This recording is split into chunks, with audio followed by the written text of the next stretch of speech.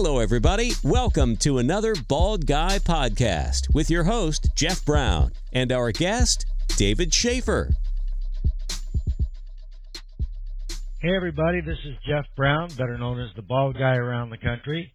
Today, we're going to be talking to David Schaefer about some specially structured EIULs. How you doing, Dave? I'm doing great. It's a beautiful summer day here in New Hampshire, and just excited to talk about EIULs again with your audience.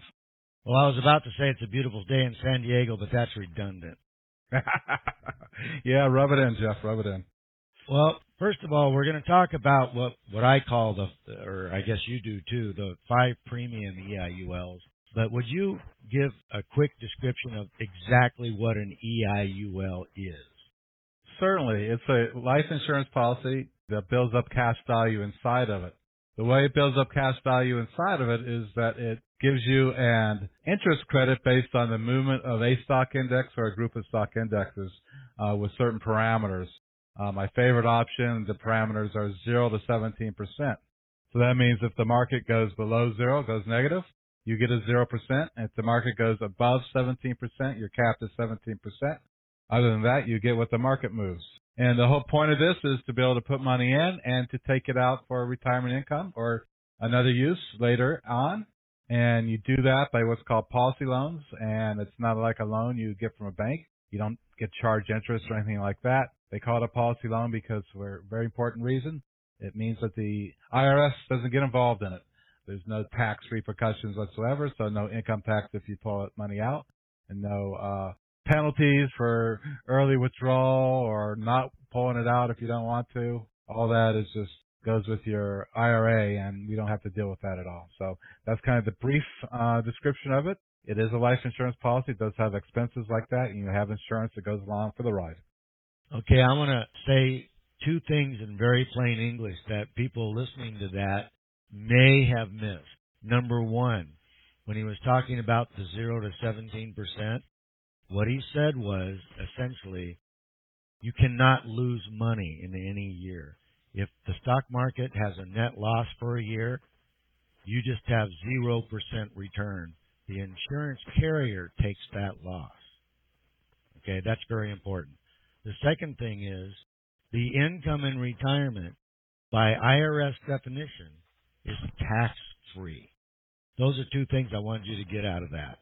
Now, as far as the normal premium, people pay a premium on a monthly, quarterly, annual basis, whatever makes sense for them, Dave. But on this one, it's just 5 premiums, and, they're paid 4 years and a day. Would you expand on that? Sure. The IRS has visited life insurance a couple times back in the 1980s.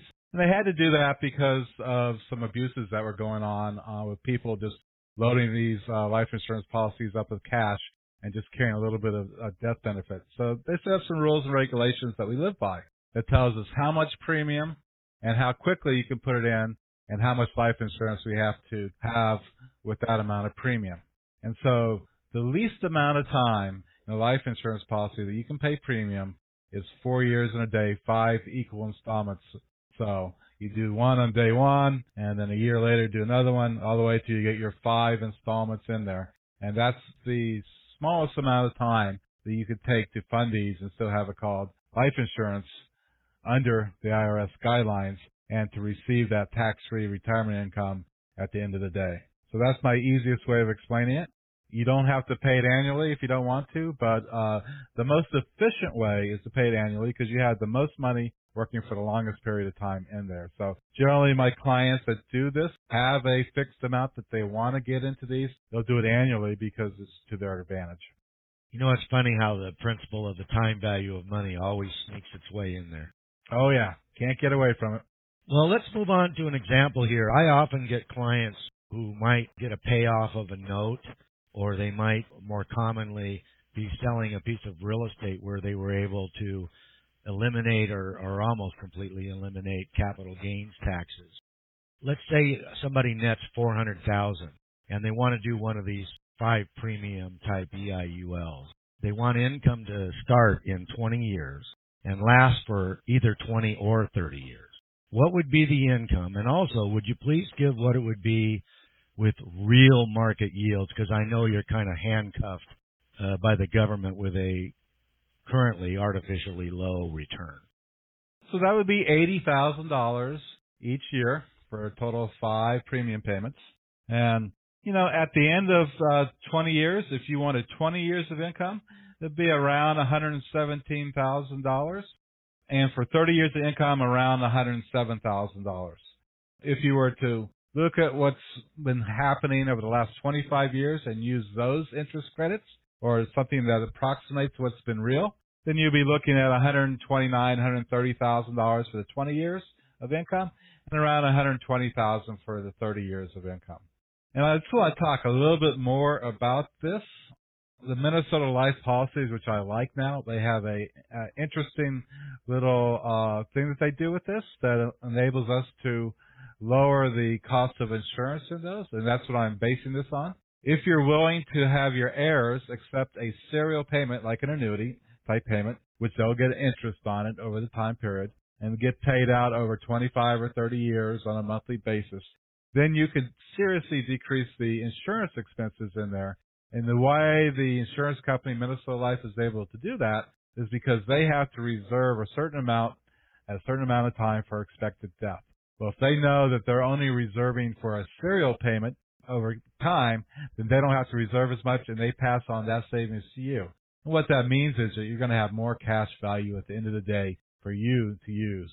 And for a lot of people, they want to have this for income, and the death benefit is just going along for the ride. So they don't really care about their heirs accepting a serial payment. In fact, some folks even like it. They say, if I were to leave a large sum of money to my kids, I would not want them to get it all in a lump sum. I would like the fact that they would get it on a monthly input, because that would force them into maybe a little more responsible use of that money. So it's something that's fairly popular with my clients, and I did include that on with these numbers just to pump up the cash value a little bit. Now, if it is the heirs getting the money remains tax-free. Is that the case? Yes, it remains income tax-free.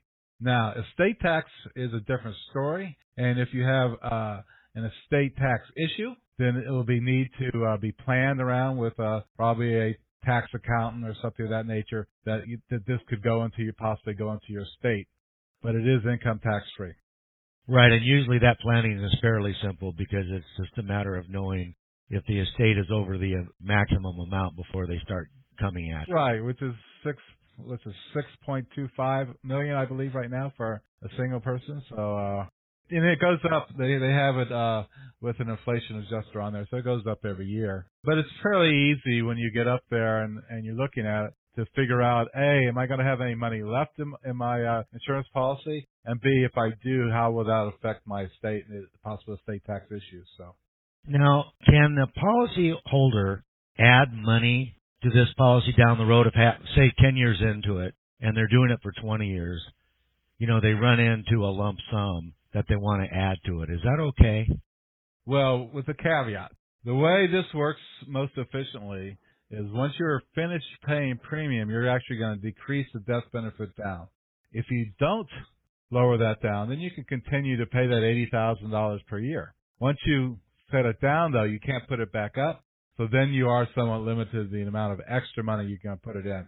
So if you see there's a possibility of an inheritance or selling a building or a piece of real estate or something like that that's coming up, then you simply don't lower the death benefit and wait and see if you have some more cash to put in there. Or you can lower the death benefit a little bit, not all the way, depending on what you see coming forward in the future. And that's an up and down math problem that you handle for them, correct? Yes, that's correct. Now, is it as flexible as, quote, the normal EIULs that are doing annual premiums? A lot of ways it's more flexible in that if you're planning to front load these with a large amount of cash, that gives you a tremendous amount of flexibility going forward. For example, let's just say you're going with that $80,000 per year and something happens and you don't have that $80,000 put in there. Not a big deal. You simply skip that payment and add it on to the end. Or you might make a half a payment or a quarter of a payment. It doesn't really matter. It has all that flexibility. Plus, it allows you to put in considerably more if you don't lower that death benefit down at the end of the day. So it really has as much, if not more, flexibility than the monthly input premiums. So in essence, if we're, say, 5 or 10 years, we're after the fifth payment's made, and all of a sudden your financial picture changes positively, you're able, say, to add $10,000 a year. That's something that you could do without a problem, and it would make sense to the policyholder.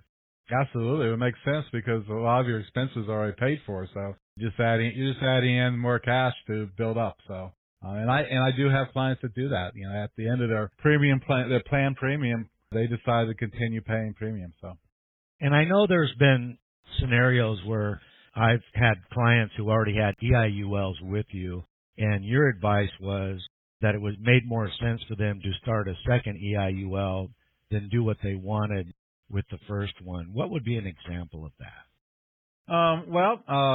I recently had a person who had a moderate-sized EIULs, and they came into an inheritance, and they wanted to put the inheritance money into that EIUL. Well, it would take them literally 30 years to get all that in there.